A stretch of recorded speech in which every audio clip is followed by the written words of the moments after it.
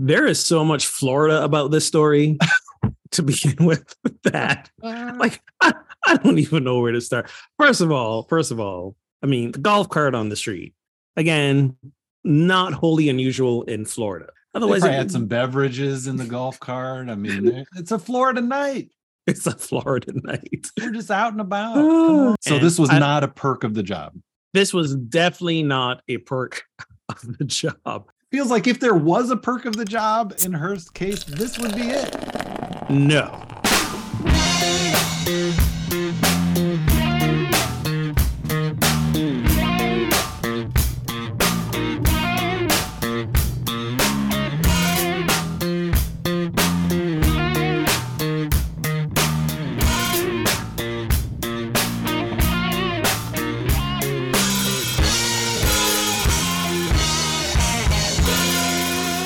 Welcome to episode 244 of Pub Theology Live, a weekly conversation on life and faith over a craft brewed pint, a fine wine, or whatever happens to be in your glass. On today's episode, the Reverend Shannon Weston Ogenholder and yours truly, Brian Burkhoff, address and engage what's happening through a theological lens with a good brew in hand. And that good brew might be in your very own Pub Theology Life pint glass, which you can get when you become one of our supporters on Patreon. Started at $7 a month. You get access to some bonus content, pre and post-show conversations, and you can sign up at patreon.com/PTLive. And as always, a big thank you to our current patrons. And today we'll be playing Christmas Carol trivia. What could possibly go wrong? Discussing the connection between attention and prayer, and exploring the difference between, I can talk. It's been a while. Difference between perks of the job and misusing your position. I think they're the same thing, but we will get into that. Shannon will be joining us momentarily, we think. She had to take a phone call just when we started recording, so we hope we'll still see her. But until then, we'll keep the ship chugging along. What are you drinking today, Brian? So I am drinking something from Shorts Brewing in Michigan called Lil Huma, and they have a well-known beer around these parts called the Huma Lupalicious, and it's like a super hopped, high ABV, maybe like an Imperial even IPA. It's really good, higher percentage alcohol content. But this is the Lil Huma, so it's just low carb, 4.5%, good for day drinking. Who greenlit the names of those drinks? Seriously. It's a mouthful. So Lil Huma is a lot easier than the other name. Oh my goodness. What do you got? I'm going the Shandy route. Our local Banks beer here in Barbados, still in Barbados, our brewery makes a Shandy, a refreshing lemon with a hint of Banks beer. When I say a hint, we're talking 9% alcohol by volume. So I might as well be drinking water, but it's tasty. And in time for the holidays, the sorrel version. Ooh. So I'll be doing both of them this evening. Wow. And those, I mean, honestly, that the way that can looks, those who are listening on the podcast don't get the visual, but it looks like a kid's kind of like a kid would pick that up and say, Mom, can I have one of these? Listen, parent of the year, when my daughter used to come visit here as a much younger child, we would give her these. There you go. And you drink them and you're thinking at 9%, like you really don't feel anything until you maybe hit your fourth one. And then all of a sudden you're sort of like, it's 0.9%, man. It's like virtually no alcohol. Oh, I totally misheard you. I thought you said 9%. Oh, no. 0.9%. I'm like, after your fourth, you're going to be on the floor. Yeah. And no, I'm not going to give my child a 9%. I was beer. Like, here, Joy, enjoy this heavy hitter. I'd be straightening that up. 0.9. I'm with you now. 0.9%. Yes. Virtually non-alcoholic, but yes, by your fourth one, you start to feel a little something. I gotcha. I'm with you now. We're on the same page. There we go. I drink it mostly for the sugar. A whole 31 grams of sugar. Oh my God. There you go. Nice. Well, we'll maybe if and when Shannon joins us, see what her beverage choice of the day is. On to today's topics. All right. So for our opener, do you like your first name? And if you could change it to something else, what would you choose? So I wasn't crazy about it growing up. I was with a name like Ogun, which is still unusual here in Barbados. It isn't still, it's an unusual name. It is not. It is a Nigerian name. It is actually the from the Yoruba tradition, god of iron. And so it's a very common name in Nigeria. I do not have Nigerian parents. So for some reason, they found the name and decided to tack it on to me. Yeah. But interestingly enough, I might have shared this before. I did do one of those DNA ancestry testing things, and I am my ancestors, my assumed enslaved ancestors, are from the Nigeria region. Oh. So I was coincidentally aptly named. So that's kind of cool. It is very cool. So yeah, so as a kid, I was teased a lot for my weird name, but as an adult, no, I've grown into it. I've claimed it. I love it. And I remember when I also thought not the teasing, but shall we just say, the sort of a racist relationship with my name. I remember when I published my book some years back, a very well-meaning older white man said, you probably sell more copies if you change your name, because not many people are probably going to pick up a book with that name on it. I was like, okay, wow, yeah. Thanks for that. Thanks, friend. Yeah. Oh my goodness. Wow. How about you? And let me ask this question as a follow-up around liking your name. What's with you spell yours with a Y. Is the spelling with an I more common, and do you often get that confusion? Yeah. So my parents decided on Brian. They almost went with Jeff or Jeffrey. Almost made me spit my drink on my mic. I know. Why is that funny? But I just feel like I don't feel like a Jeff at all. I'm glad I'm not a Jeff. I'll just say no. that. I just nothing against Jeff. Yeah, pictured you calling you Jeff, and it just wasn't working. Hey Jeff, you are the one. You are the best. Hey Jeff. I know Jeff is a great name, but it's not mine, I guess. So they went with Brian, and they went with the Y instead of the more common I. And so growing up as a kid, people always screwed it up. Still sometimes, I'll get emails and people will say, even though they've just typed in my email, which has a Y in it, they'll type Dear Brian with an I. And as a kid, I remember getting notes that would say, like, kids would switch the vowels and it would say brain. So it's funny you mention that. One of my pet peeves is people either like in an email or on Facebook, on social media, misspelling my name, even though it's right there. Yeah. That I don't get. Like, yes. I can understand maybe if you just heard it, right, you might have some trouble figuring out the spelling, even though it Ogun, it's pretty much spelt like it sounds. There's not a whole lot of other ways you could go. Not a whole lot, but you would be surprised. But yeah, that is my pet peeve. People will be commenting on Facebook, and you hit reply and your handle comes up. My name is right there, and they still misspell it. And I'm like, yeah. Don't throw pay like an attention extra to N in there or double G. Well, no, most people spell it OGAN. That's the most common misspelling. OGAN. Yeah. But I'm not saying Ogan. I'm saying Ogun, like gun. And then usually, when people are like, they have that quizzical, well, how do you spell that? And I think what happens is most people hear Ogun and think it is somehow shortening of Logan with an L or Hogan with an H. So they drop the first consonant and just spell it with the A. That I could see that. Yeah. When you put it that way, that makes a little sense. And then when I just say, no, it's OGUN, they go, oh, well, yeah, that makes sense too. Yeah, thanks. Thanks for You're the like, yeah, it validation. does.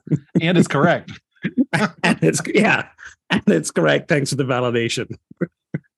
The other name I would get confused with, because I'm spelled with a Y, is sometimes I would get called Byron instead of Brian. Oh, gotcha. Now, Even is though there's Brian, no O in my name, but there's that. People hear what they want to hear. Now, is Brian a fairly common Dutch name or no? Because I know you are of Dutch right. ancestry. Yes. And not even ancestry. Like your parents are from Holland, right? Aren't they? Both parents were born in the Netherlands. I was born in the States, and they were on a, we're Americans now sort of kick. And so my siblings and I were named all very common, American white first names. And so Brian, I think, is Irish, if you go back, and I'm not Irish. So you like a first gen immigrant. You got it. It's so funny because you think of that. You usually think of brown people, not you. Right. Well, and I mean, of course, European immigrants have a much different path. A much different experience. Yes. Correct. Yes. Correct. Nothing to do with the color of your skin at all. Yeah. It's just coincidental, I think. Coincidental. So I'm really intrigued to hear Shannon's take on her name. Oh, but so we didn't talk about if you could choose a different first name. So I don't mind Brian. I don't hate it. I don't mind it. What name would I choose? That's hard for me to say. Like, maybe I like my middle name, which is David. I could definitely go by David. Gotcha. I could be Vince or something. I don't know. My middle name is Renato, so I'm not getting any help with that one. Wow, I don't think I knew that. That is just as unorthodox for the Western Hemisphere as it is. Although it's kind of Spanish sounding. Yes. I don't think it is, but yeah, often if I want to go a little bit anonymous or create a pseudonym for an online profile somewhere, I'll use my middle name. And how do you spell Renato?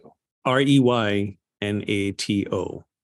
Oh, there's Renata Y in there. That's cool. Yeah, Renata Renata. That's a fairly common name for a woman in some parts of like South America, maybe some Spanish-speaking countries. Renata is not unusual, but Renato, I've not come across anyone else named that either. My parents just decided to like go off the beaten path with the naming. My brother, his name is Torre, which is a French name. Which is again not usual here in Barbados. I don't know what they were trying to do, but it's unique. It is, unless you go to Nigeria where everything has this name. Yeah, there you go. That's so interesting. Wow. All right, Christmas Carol trivia. What the hell is this now? All right, so we got some Christmas Carol trivia. Where are we doing it? We're gonna be. I don't know if we should come back to this because I feel like Shannon would enjoy this and she would do better than us. So I'm gonna actually table this one and move us to a little further down the list. We'll come back to so stay with us for the Christmas Carol trivia. I would just like to say that I read a thing on UberFacts that said singing too many Christmas carols can cause depression or stress in your life. So I'll just like to throw that on the table. Oh, wow. Okay. Or as a response to doing this. There you go. That is interesting. So don't overindulge, friends. Don't overindulge. All right. I'm just actually going to move us to the last one, the perks of the job versus abusing your position, because that one's kind of fun. Mm-hmm. So this was a situation that happened in Florida. The Tampa police chief, Mary O'Connor, she was riding around in a golf cart. She was the passenger, and they were pulled over in this golf cart for driving on a road without a license plate tag. And as the deputy was explaining to the couple why they were stopped, O'Connor asked if the deputy's body camera was operating. and then identified herself as the Tampa police chief. She then asked him to let her go and showed him her badge. She apologized, gave him her business card. She said to him, if you ever need anything, call me, because she's a superior in the, in the rankings here. She says, seriously, if you ever need anything, call me. And then they kind of thanked each other, went their way. The couple was allowed to leave. Well, it doesn't end there for the Tampa police chief. The Tampa mayor heard about this, and it was on the body cam footage. And the mayor saw this as a breach of ethical and professional standards and requested the resignation of Mary O'Connor from her police chief job. And she complied. So what do you think? Like, obviously she's using the power and privilege that come with her job in this situation, but should she have been fired for this? There is so much Florida about this story to begin with that. Like, I don't even know where to start. First of all, I mean, the golf cart on the street, again, not wholly unusual in Florida, because Florida is like retirement headquarters. Yes. Lots of people's in their towns and their villages. They're driving around on golf carts, but you're not supposed to be. I think they were on a fairly major thoroughfare, and that's not okay, from what I understand the story. And you do have to have like tags for your golf carts if you're going to drive out on the street somewhere. Right. So yes, that in itself, very Florida. Second of all, how does he not know who his police chief is? Right. I know what. Now I get Tampa is a huge city, right? Yeah. Lots of departments, sort of. But I would assume that, and this is a reflection of how little time I spend in police stations, which is virtually none. I would assume that the police chief of your city, there'll be a photo on the wall, right? Photo of the president. Yes. Photo of the police chief, something.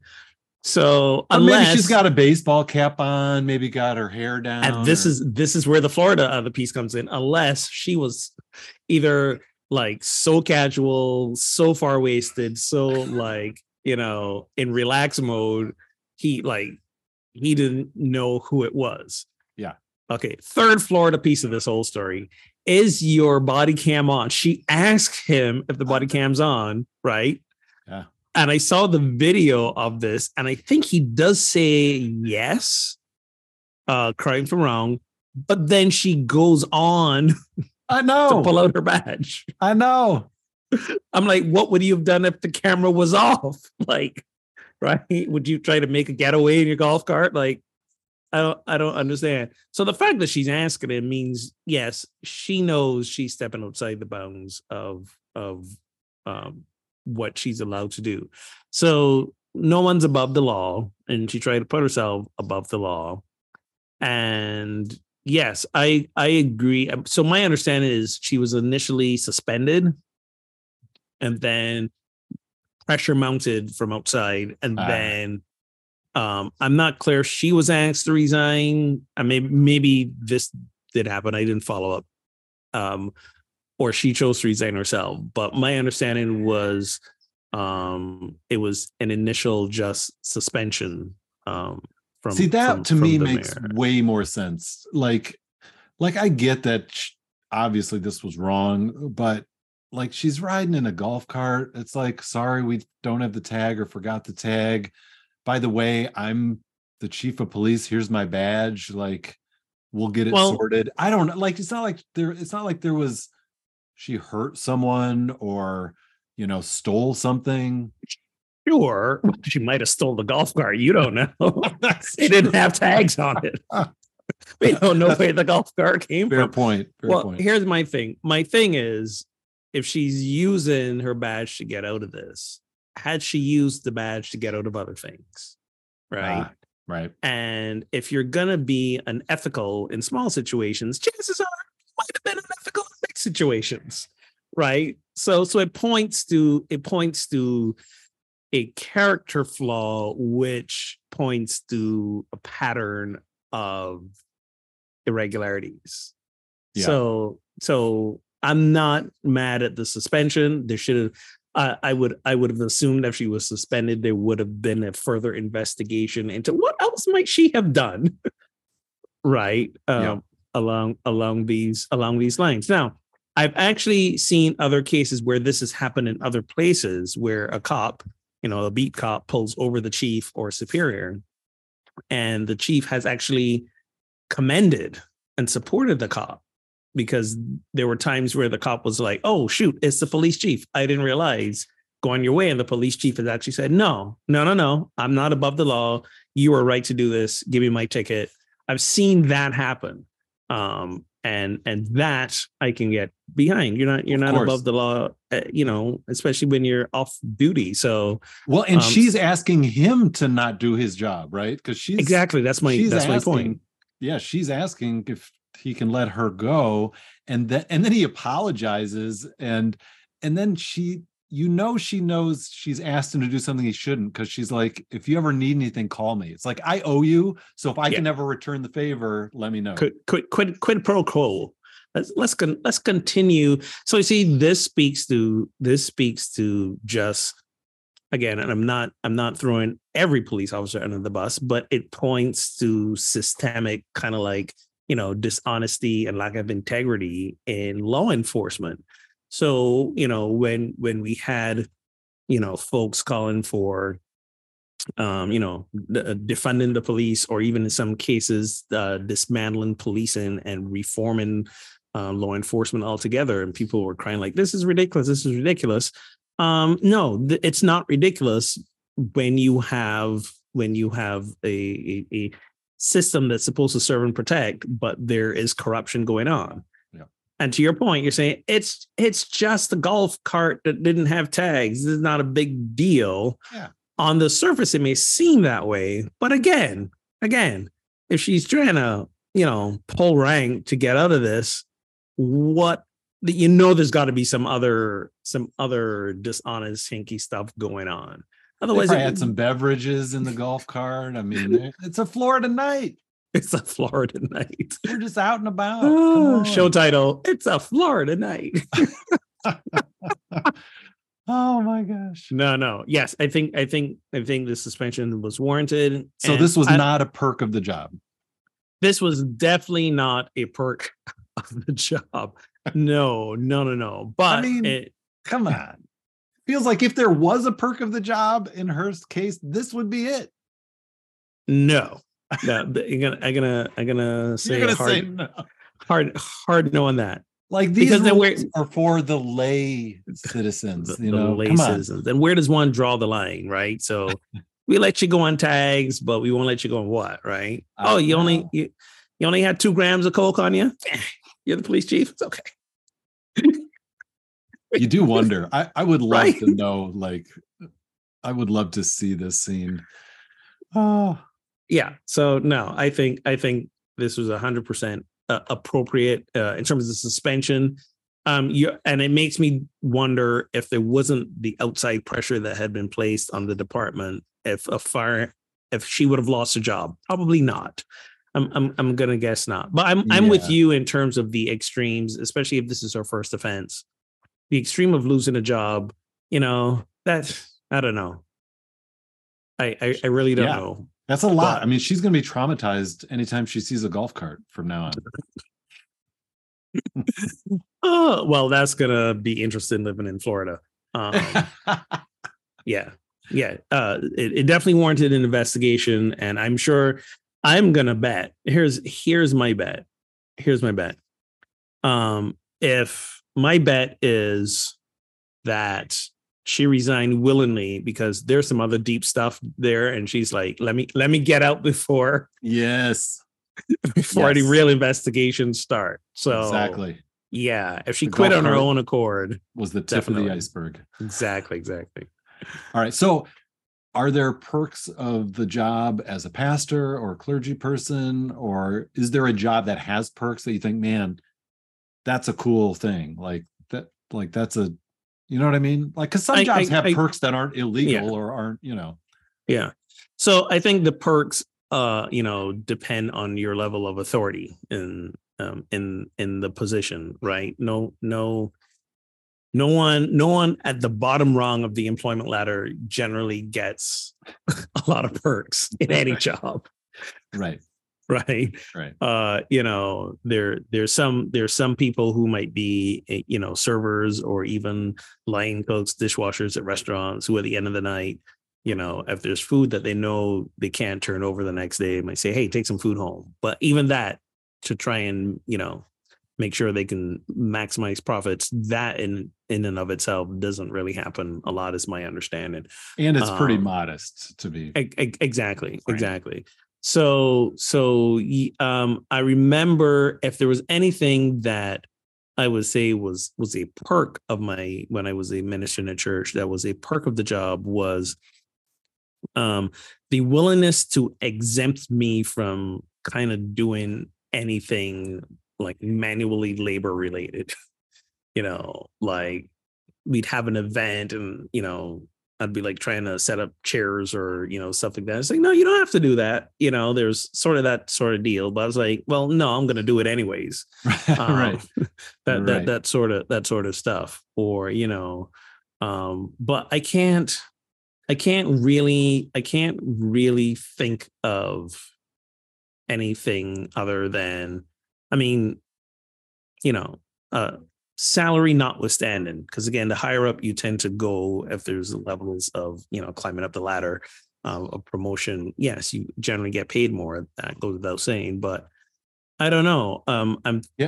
I'll say, like, my experience in the times that I've been a guest preacher at churches, I feel like, depending on the setting, and maybe this happens more in more rural settings, where people, maybe there'll be a potluck and they kind of want to make sure you're sort of, get the first serving, or, make sure you have everything you need, or a family will have you and or your family over for the Sunday meal, and they want to make sure you really, had a nice time visiting their congregation.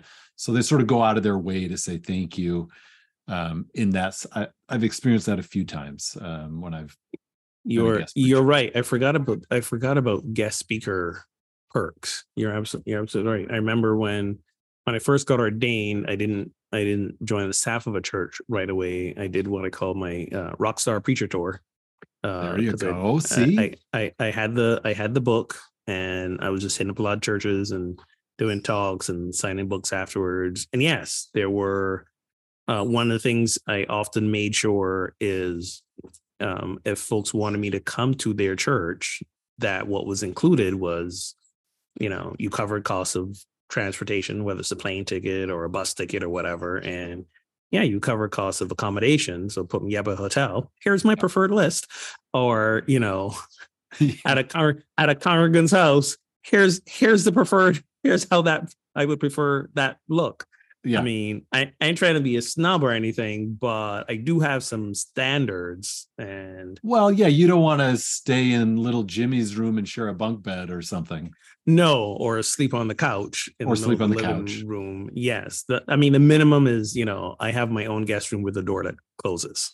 Right. Like that. That shouldn't be too much to ask. Right. My best guest speaker gig, I was in Louisville, Kentucky.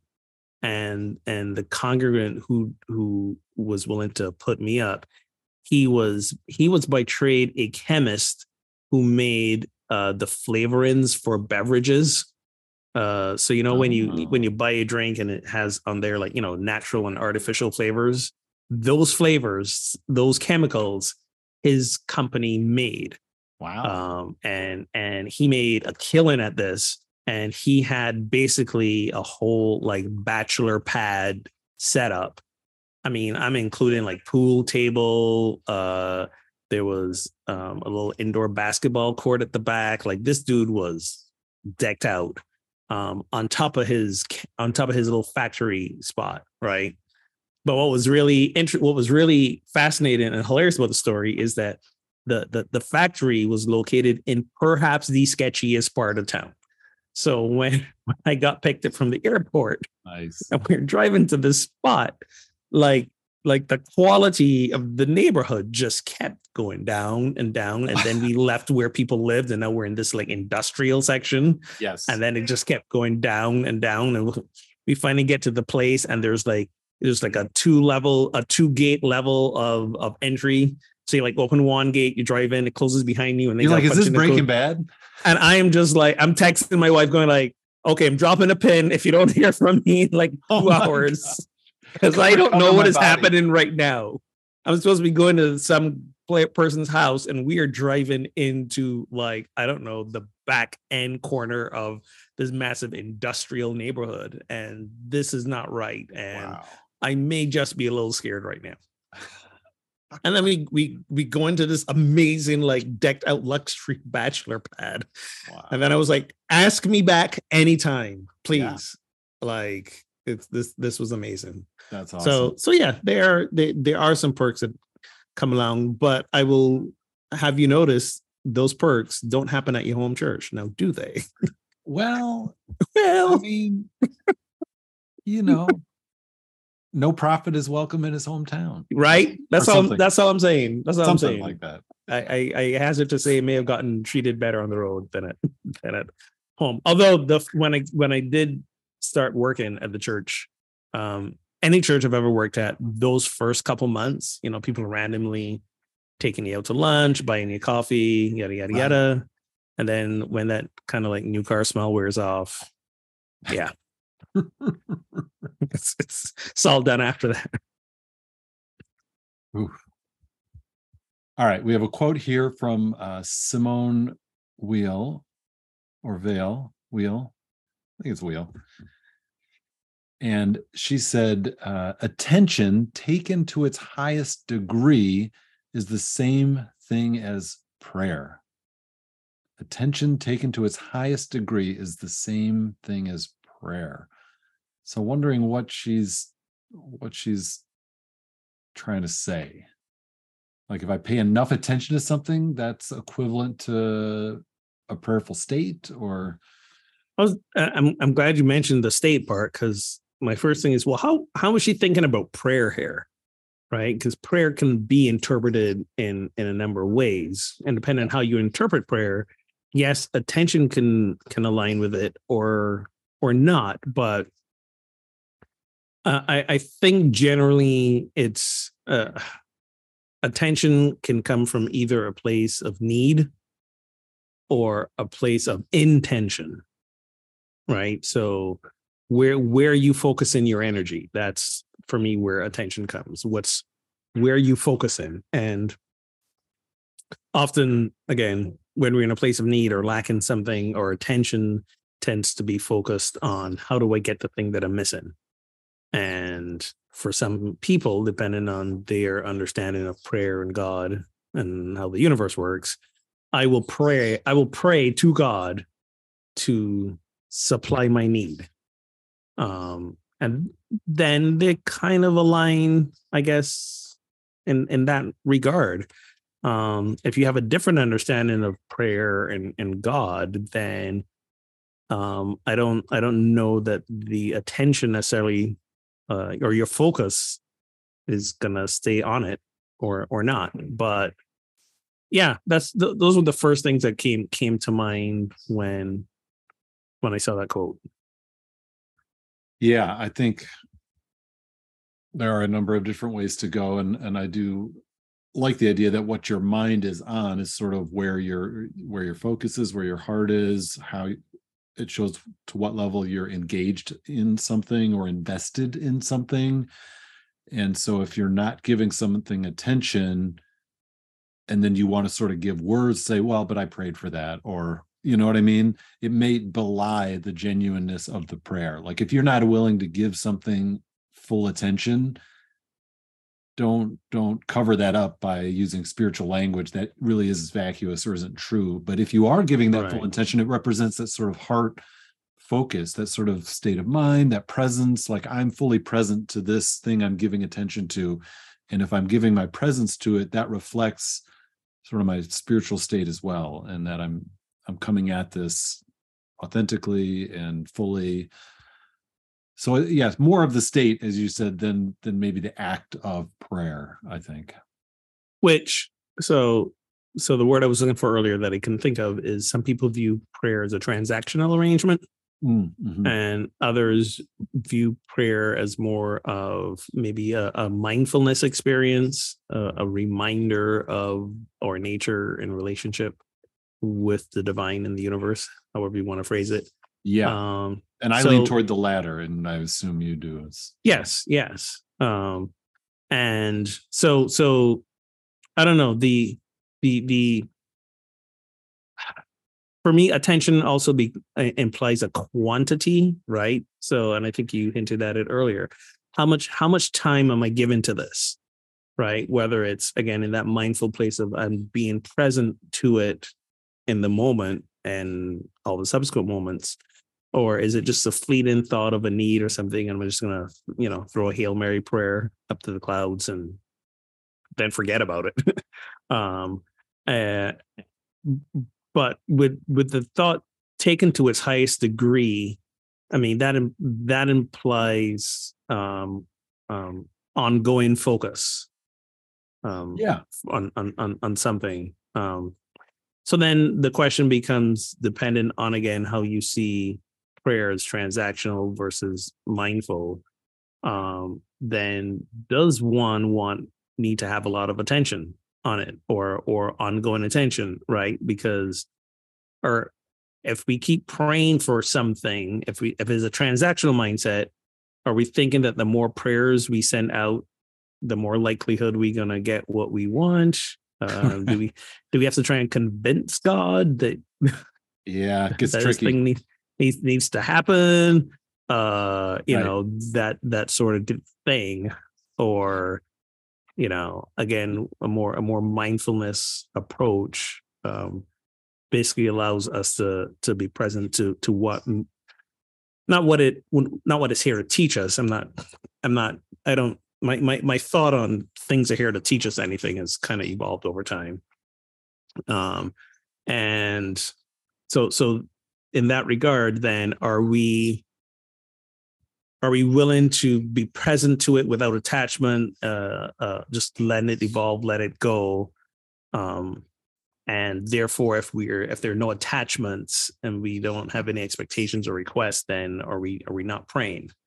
You know what I'm saying? So can we have our focus on a thing without or being mindful about a thing without any attachment to any outcome? Is that our attention in the highest degree? Is that a quote unquote prayer if we don't have a desire around the thing? Yeah, that always gets so tricky. Like I there's part of me that really loves and sees the value in the non-attachment sort of Eastern approach to life and to what we encounter and what our expectations are. But for me, like if I give attention to something, I get invested in it and I care about it. Like I can't disattach from something that you know what I mean, that I care about. And is it even appropriate to have no level of care for certain things that I should be invested in? And I think you're talking more around outcomes than maybe the thing itself. Yeah, exactly. You can care without being necessarily attached to any particular outcome. It's generally not our human nature, but I love you, honey, but I'm completely unattached to whatever happens to you in the next, Well, it's okay. It's not so much I'm not attached to whatever happens to you. It's more around the I am unattached to my happiness being contingent on your choices. Yeah, right. Yeah.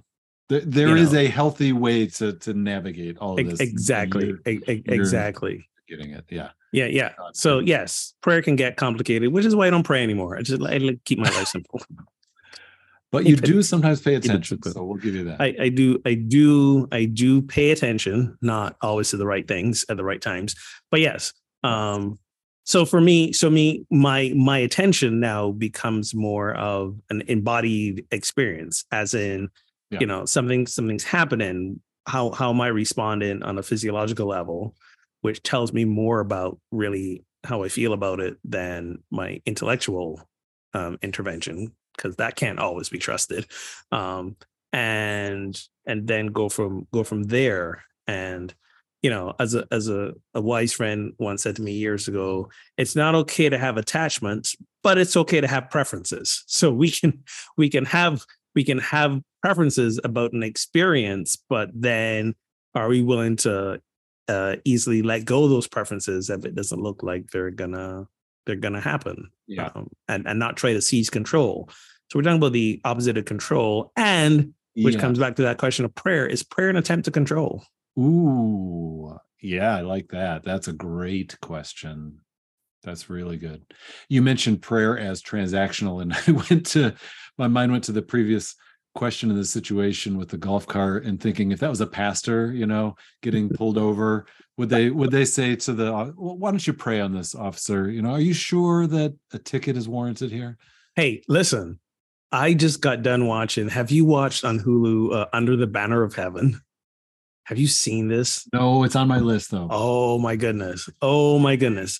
There's a lot of the Lord told me. Yes. The Lord showed me, the Lord impressed upon my heart. There's a lot of that going around, and it doesn't, and it usually it's not a good thing that follows. No, the motives are usually not pure. Exactly. But then again, depending on how you see prayer, especially if it's in request for an outcome, now is prayer an attempt to control God? Right. Dear God, make this thing happen for me or whatever, as opposed to surrendering to what is. Yes, exactly. Exactly. I also just started watching on HBO The Righteous Gemstones. Dude, my favorite all-time show. I love I'm that only show so two much. episodes in, but It's so good. It So is so very good. So very good. In many ways, it does remind me of the Under the Banner of Heaven. The similarities are, Yes. this very popular religious family, and basically doing some ridiculousness behind the scenes that Yes. is not at all reflection of their position Of the and- outward public facing. exactly. And a friend. lot of it is like, yeah, God told me. Yeah. Exactly. I had a vision, spirit spoke to me. Like, So, it's listeners, hilarious. if you're looking for some good viewing, the one is based on real history on Hulu, Under the Banner of Heaven. The other, sort of the lampooned comedic version of that, taken to even perhaps more of an extreme. I don't know how lampooned that is. I've seen some stuff, dude. I have seen some stuff. So yeah, Under the Banner of Heaven is centered in the Mormon faith. I thought it was the Jerry Falwell one. Oh no. What's that one No. called? Oh, God forbid. Yeah. That's Yeah, what I was thinking of. No. Under the Banner of Heaven is a mini series. I don't know if it was a true story or not. Yeah, I got But- you. Thank you. but That's helpful. It's in the Mormon faith, and it's more around a murder. I And gotcha. Whereas Righteous Gemstones is, yes, you're right, sort of lampooning, the evangelical mega church world. Yes. And it's not, listen, it ain't far from the truth, okay? I believe Like I it. said, I've seen some stuff. That show is not that far-fetched, Yikes. And it's interesting you mentioned Jerry Falwell, because that's a perfect example. Yes. Right, because some craziness went on there. And again, I shouldn't say that, because the craziness wasn't their actions. Jerry Falwell Jr. and the whole cuckold situation with his wife and the pool boy. and the pool boy. Like, I mean, whatever consenting adults agree to do, as long as no one's being hurt, go for it, man. Like, I'm not mad at that situation at all. But the hypocrisy of them preaching, family values and being like that's the issue. Yes. that I take umbrage with. And I think Yes. most people did too. But whatever you do in the confines of your marriage, as again consenting adults, go for it. But then don't preach something different. Yeah. But that's the truth. That's the thread of Righteous Gemstones. It's the thread of Under the Banner of Heaven, even though Under the Banner of Heaven was a little more entitlement. There's a more, and this is another thing, right? The entitlement that many people feel in religious circles, especially as they get into higher and higher positions of authority, the entitlement around what they can and what they can't do and all that sort of stuff. Look at what happened to what's the mega church from Australia that was starting in Australia. Oh, yeah. That one. Yep. The I do name know will come that back one. to me. And there's Yeah, also the Jim and Tammy Faye Baker exactly. special that's on, which was super well done, and also reminds me of that one, Righteous Yeah. Gemstones. Also starring Andrew Garfield. And Interestingly enough, Andrew Garfield. he was under the banner of heaven too. Oh, really? Yes. There you Yes. go. Yeah.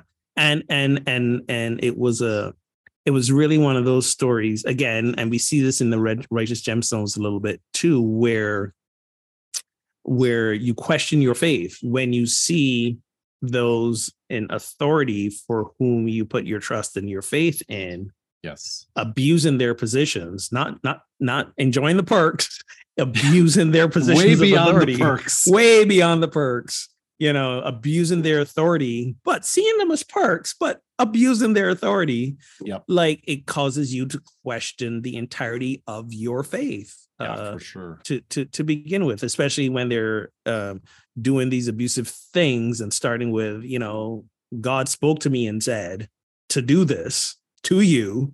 I was like, yeah, what God is that we're talking about? Right. Right. Exactly. So yeah. And what else did you say that I can't trust anymore? Right. Yeah, that can cause a lot of crises of faith when people entrusted in positions of authority and positions of teaching and spiritual guidance, and suddenly like, what? Exactly. Exactly. So, I'm like, this is, so it's funny sometimes over the years, I've been, I don't know if criticize is a word, but people have called to my attention that I can be an oversharer of things. Right. So, Yeah. Hey. so like, if there's, a change in my philosophy, way of living, whatever, like, and I embrace it, I'm out front telling everybody about it. And some people Right. are like, we don't need to know all this information. Kind of like, yeah, it feels about like you. too much for people. It feels like too much. But for me, it's like in many ways, it's not just getting ahead of the story, but I know that these choices I'm making are, if I don't share with you why I am living them and how they reflect an authentic part of me, some of y'all gonna make up a lot of stories about it. Right. And then some of y'all go and see it as a reflection of, I don't belong in this church or this space, and this is what the minister is doing, especially the fact that he's doing it in secret. Right. There's a thing. Your concern is authenticity. Like, this is how I Yes. feel and how I plan to act in regard to these beliefs / feelings. Exactly. I'm not going to pretend otherwise. Exactly. I'm telling you all about it up front.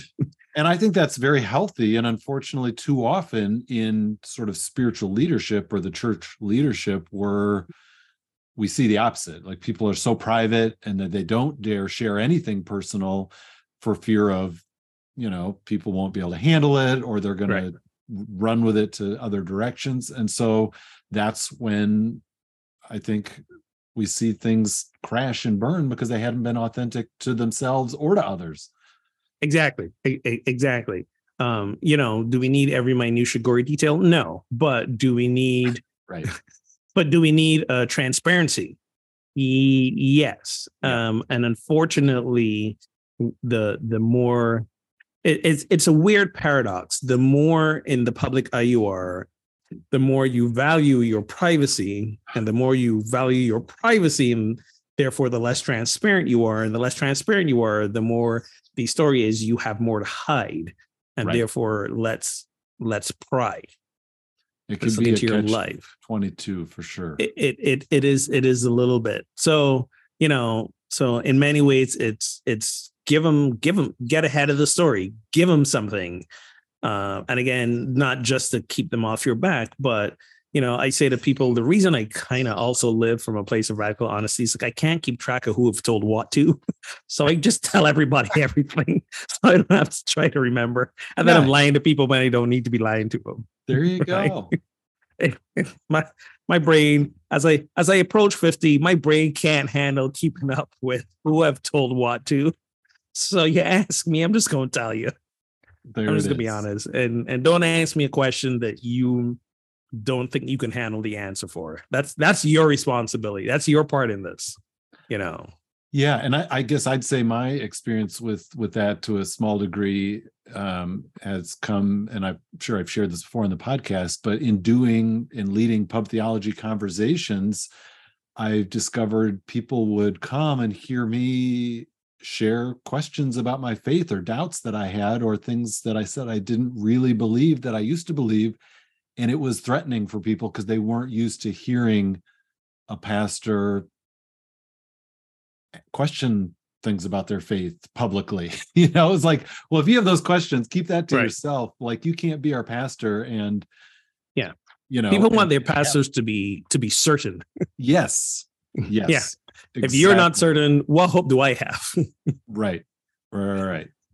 Sort of deal. And the truth is, it is my uncertainty that gives you hope. That's the thing. Right. Yeah. Right. Yeah. And I've migrated to a space where people value that I'm upfront and authentic about that, and it creates space for their own journey and questions and doubts, and creates, to me, a healthier community where together we're pursuing what is good and true, and we don't presume to know all of that on the front end. It's called teaching people how to treat you. Yeah, you gotta teach them. You gotta teach them. It's so back to that attention and prayer thing. Mm-hmm. Is so if you don't mind me asking, then so do you pray, and what does prayer mean to you specifically? Sure. Yeah. So my prayer has definitely evolved, or sense of prayer and what it is. And my prayer is much more rooted in silence and meditation than it used to be. It used to be a lot of verbal, like God, it used to be more transactional. God, I need this. God, will you do this? God, I'm, right. And I would say there are still occasions where I do that. Where there are specific things where I'm seeking guidance or discernment, and I'll sort of, mentally verbalize that. But on the whole, my regular practice is much more seeking times of silence and meditation. So you evolved more listening, less talking. Correct. Exactly.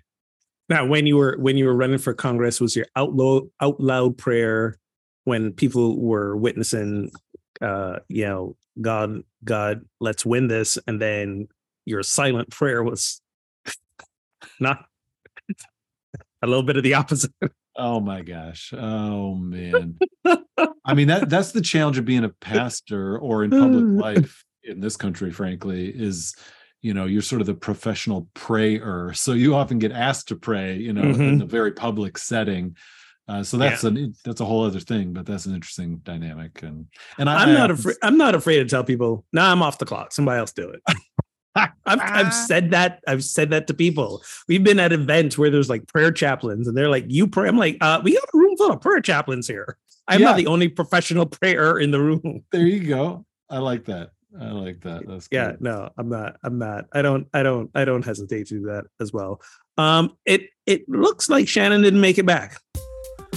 Yeah, so no Shannon today, so she'll join us soon, and we're going to punt our Christmas Carol trivia to a future episode, so look forward to that, friends. But thank you for tuning in today to Pub Theology Live. You can show your love for the show by becoming a supporter on Patreon. Get access to pre and post show banter and more. Visit patreon.com/PTLive to get started. And as always, a big thank you to our current patrons. You can listen to the show anytime on SoundCloud, Stitcher, Spotify, Apple, and Google Podcasts. And our top cities tuning in this week: Phoenix, Arizona; Southfield, Michigan, and Durham, Durham, North Carolina. So thank you wherever you're tuning in from. If you'd like to watch us, not just listen, check out the videos on Facebook Live. And if you'd like to start a pub theology gathering in your town, find support and resources at pubtheology.com. And so until next time, friends, drink responsibly and keep those conversations flowing.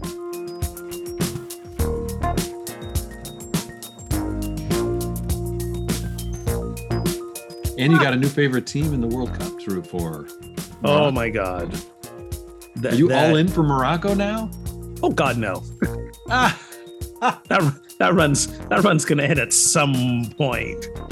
But I mean, you'll be rooting for them, is what I mean. You know, I don't. Or not really.